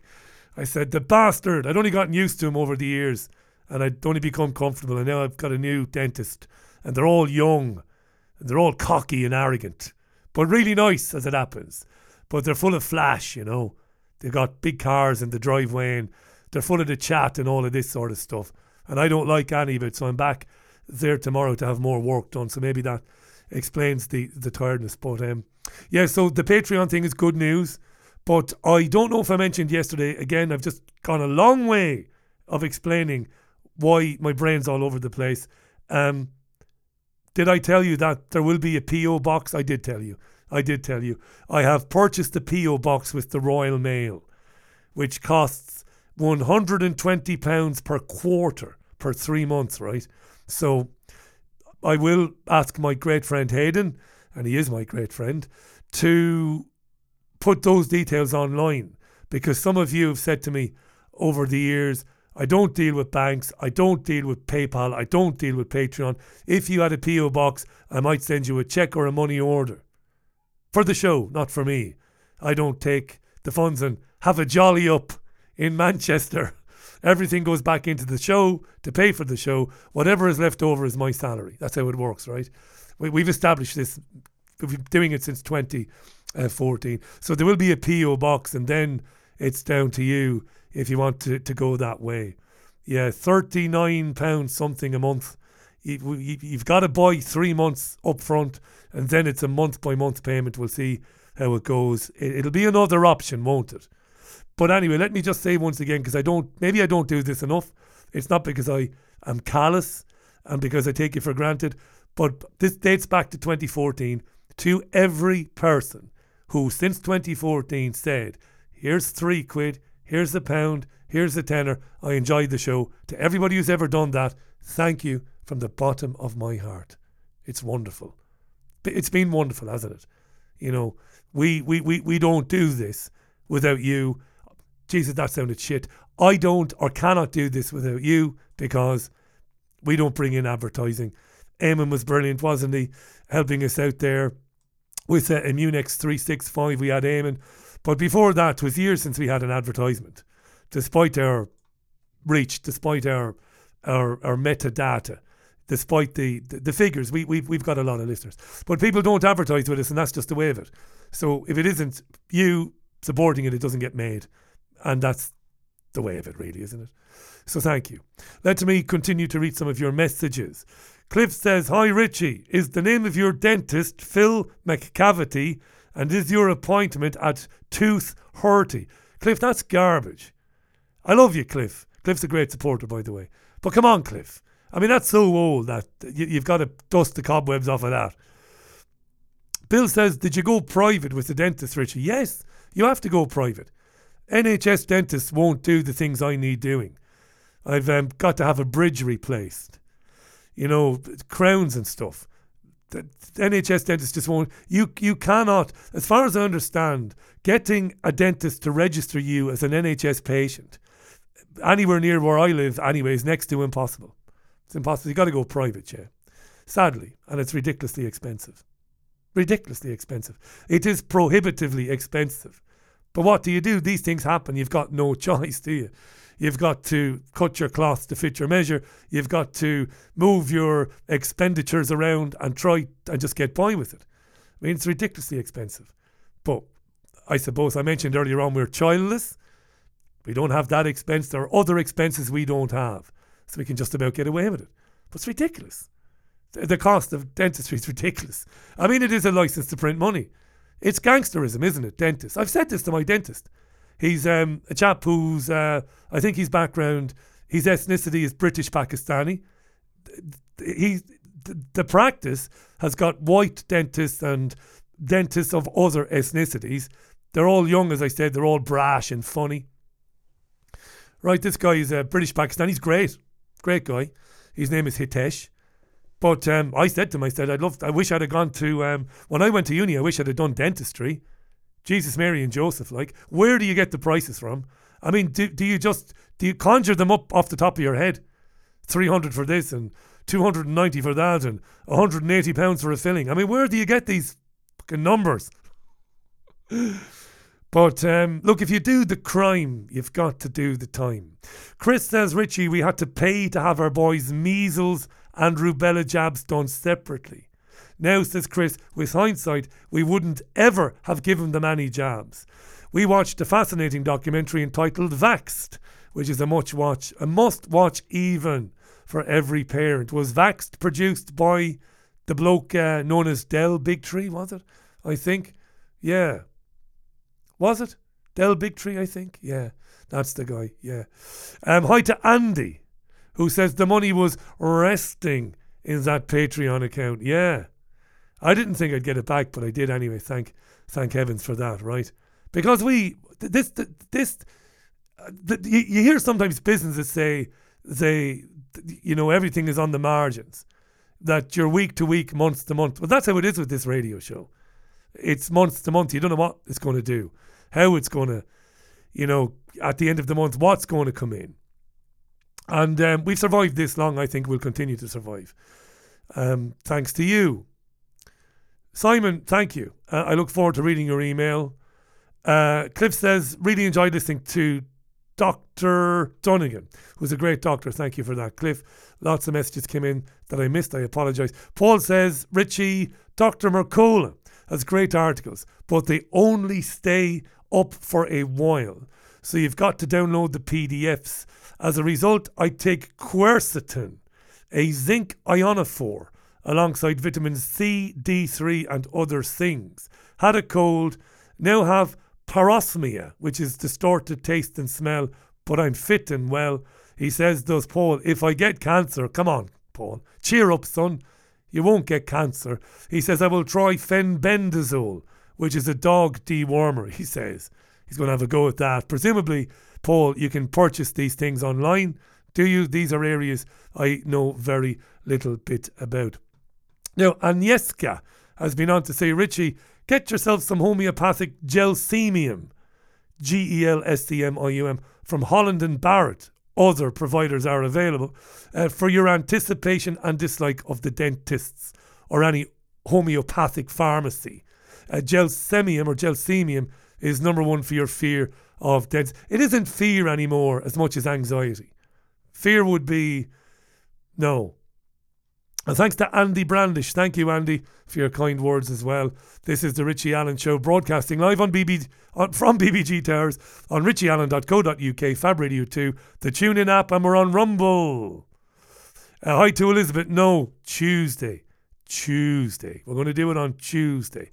I'll tell you why. I'm enjoying the programme, but I don't have the energy. That's what it is. It's been one of these weeks. I don't have the energy, and I'm going to screw up now. You know when you get to that stage when fatigue hits you, and it's only today. I'll be fine on Sunday. I'll be fine next week. It's just been a mad week this week. You know when you get to that stage, you're almost drunk with the fatigue. I could start trying to take in calls now and line up calls, and I'll just make a complete balls of it. I'll be honest with you. Remember we learned, dear listener, do you remember we learned not long ago is that a new test is in the offing which will determine whether a driver who has caused a car accident was in fact too tired to drive and therefore can be penalised for driving while overtired. Do you remember this? We talked about this in great detail when the news emerged. Yes, pharma has got something for everything. Although this won't be pharma, really. Will it be pharma? Will it be pharma behind this? So a test is pretty much ready to go. So if I'm driving my car down Langworthy Road, and like a complete idiot, I failed to spot Mr. Murphy crossing with his Zimmer frame. I failed to spot him, and I hit him without slowing down, right? Thankfully, Mr. Murphy's okay. He's just got to have another hip replacement, which is pretty sore. So I've caused that accident. They'll be able to do a blood test and determine whether or not I was too tired to drive. They're saying people should know whether they're too tired to drive or not. Now, I don't agree with this. This is dystopian, I think, on some levels. But I wouldn't get into a car this evening now and take a drive, say, to Manchester, to Bolton or to Wigan because of fatigue. I wouldn't. I would take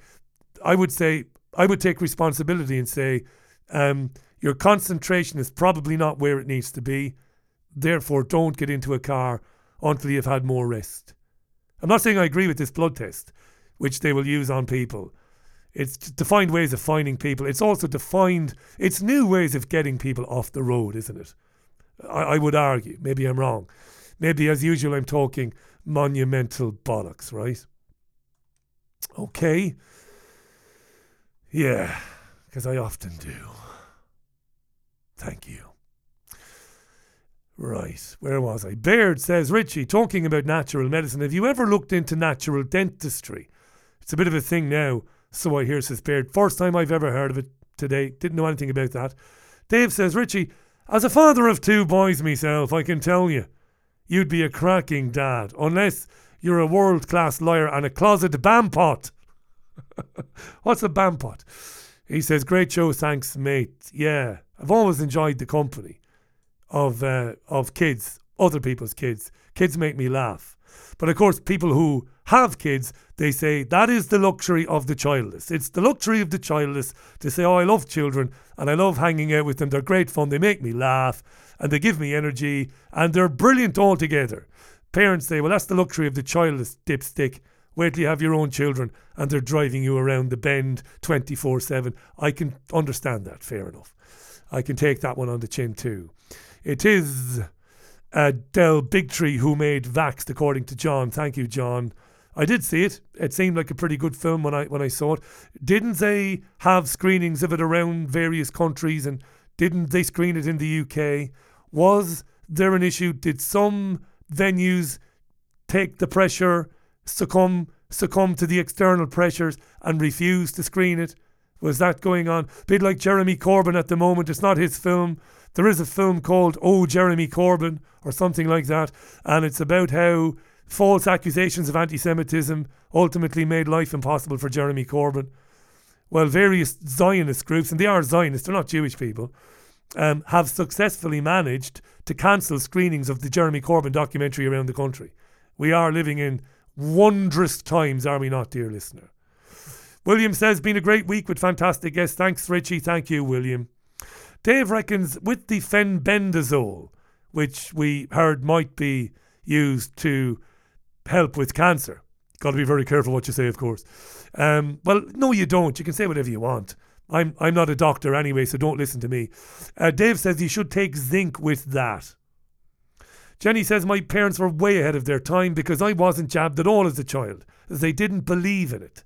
I wish now is that I'd asked them why they didn't have me jabbed. Jenny, the answer is obvious. The answer is in the question. The answer is in what you already said.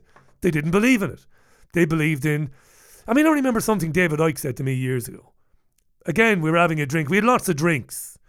Not suggesting for a minute now that either the boy, Icke, or myself are alcoholics. Far from it. Nothing like it. But we'd go for a drink of an evening. What else could we do in Brent in London?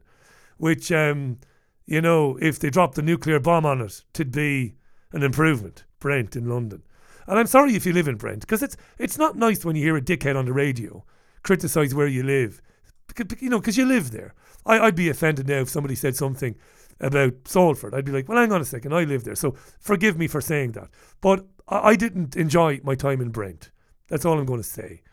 What else is there to do but go for a pint in the evening? David's a wine man. He likes wine, David. He likes a glass of white and a glass of red, not together at the same time, but he likes a glass of wine. And he said to me, because I was saying to him, because I like to stir a bit of shit, me, which he appreciated. I like to stir it, just start an argument. I said, you can't be right about these vaccines. I said to him, not all of them. Some of these jabs must be useful. I said, the concept is pretty legitimate, isn't it? You introduce a little bit of, the antibodies of something that, might be harmful to a kid.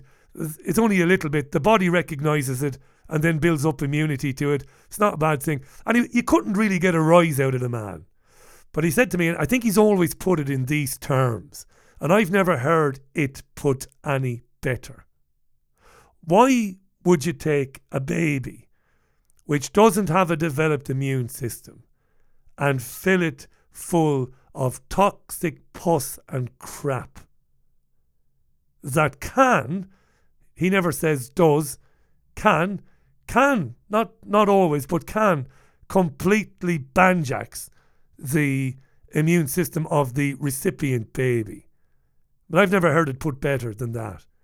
We had the BCG, we've talked about this before, I'm repeating myself now, but I never got rotavirus, rhinovirus jabs and all those other jabs, never got any of them. Thank God. None of them. And now, as Jane said, kids can expect to be offered up to 14, 15, 16 jabs before they reach puberty for things that are harmless to children. Like flu, they're going to give the flu jab now to secondary school kids. This is demonic. I'm going to say it. I'm agnostic when it comes to religion, but this is demonic. It is demonic. It is a lie, and I know this. Now again, I've got to say this is my opinion. My opinion. Based on what I've read, it is a lie that you protect everybody around you. That's nonsense. I know this because every one of us has got a story about somebody who got the flu jab and then got very sick.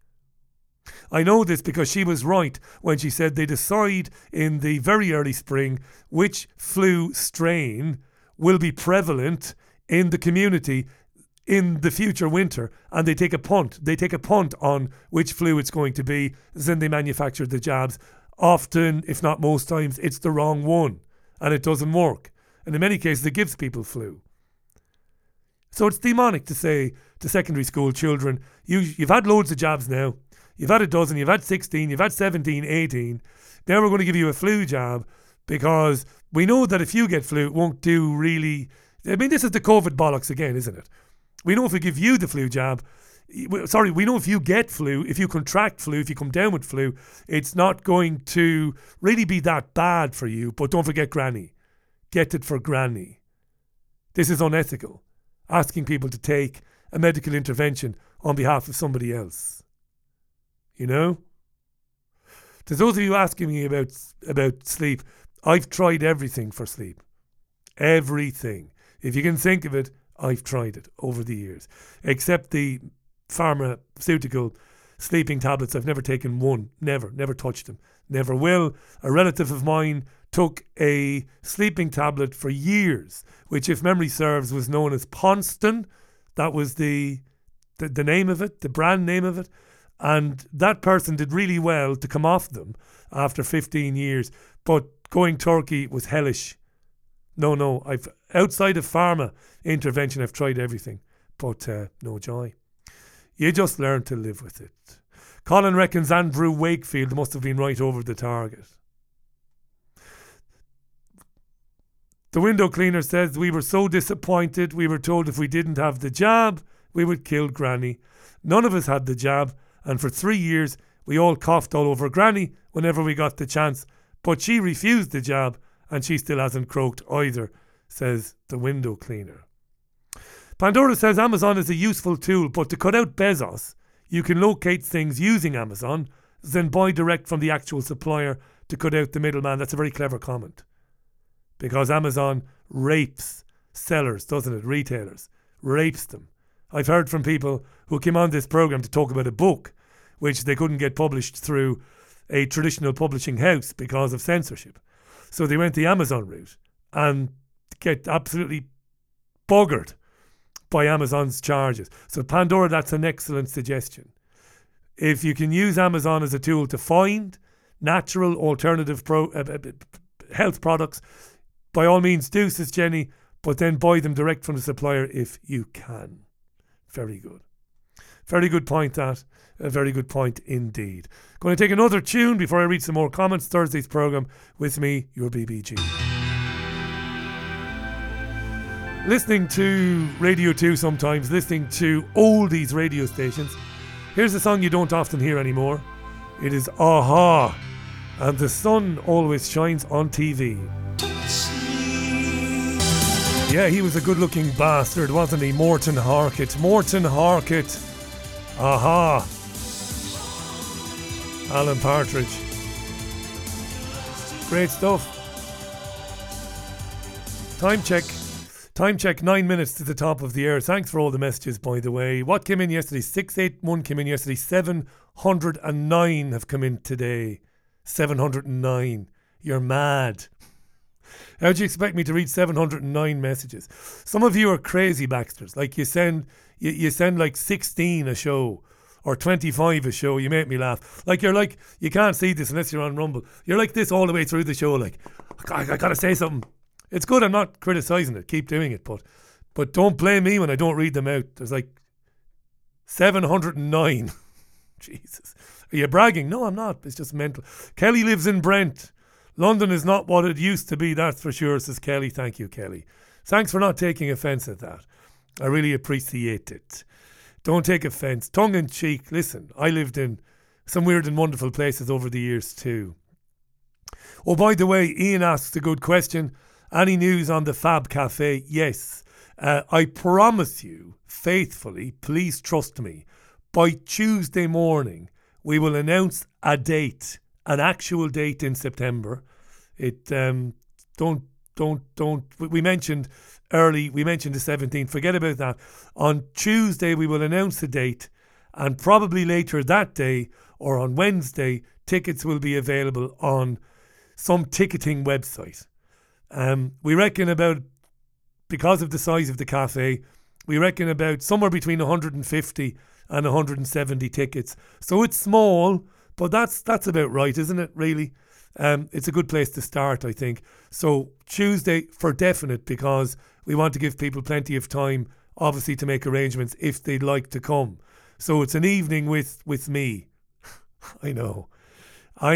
It might very well not be your thing. It might fall flat on its face. But I promise it won't be dull anyway. That it won't be. You might wander out of it at the end going, what was that all about? But it won't be dull. Francis asks, is there a video or a book which explains the vaccine con?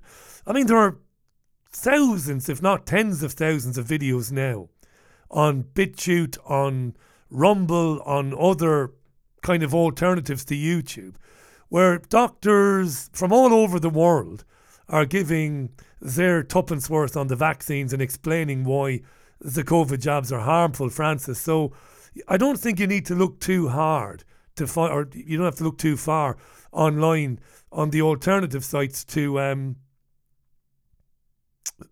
find doctors explaining why the jabs are dangerous. Rob says, Richie, we are currently trying to move house.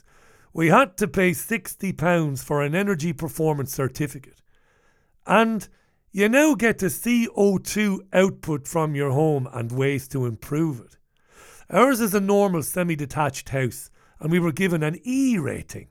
I strongly believe that in a few years, if you are not in the band A to C, this will impact your ability to sell or mortgage your home. You will own nothing and be happy, says Rob. Yes, and that's come up on this programme in the past, absolutely. Well done.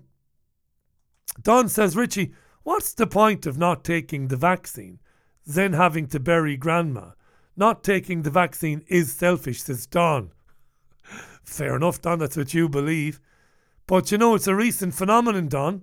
This notion, by recent we mean the last 10 or so years. You know, previously it was considered absolute heresy.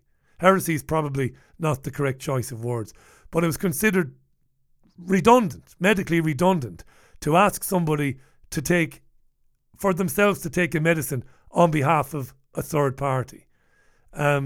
It's ridiculous. If somebody believes a vaccine works, good for you, you take the vaccine. But that person, upon taking the vaccine, it's preposterous for that person to then invite the wider community to take the vaccine. But you've had the vaccine. Why are you asking me to take it? That indicates to me that you're maybe not as confident in the efficacy of the vaccine as you first mentioned. Why should I take it? If you've taken it, shouldn't it provide sufficient coverage for you? Shouldn't it provide sufficient protection? It was anathema. It was madness in medical circles. Don was being tongue-in-cheek, by the way. But it was absolute madness. It was considered madness in the past, in the relatively recent past, to ask people to take an intervention on behalf of somebody else.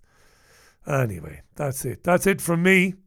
I'm going to do one, as we say in the trade. I'm going to do one. And I did have a song. I didn't. No, I didn't. I didn't have a song. There isn't a song lined up, so I'm just going to take the nearest song. This will do. Thank you so much to Dr. Jane Donegan, by the way. What a lovely lady. We're lucky to have people like Jane, I think, in our lives. I'll see you Sunday for the melodies. Until then, bye. I've got to take a little time to think things over.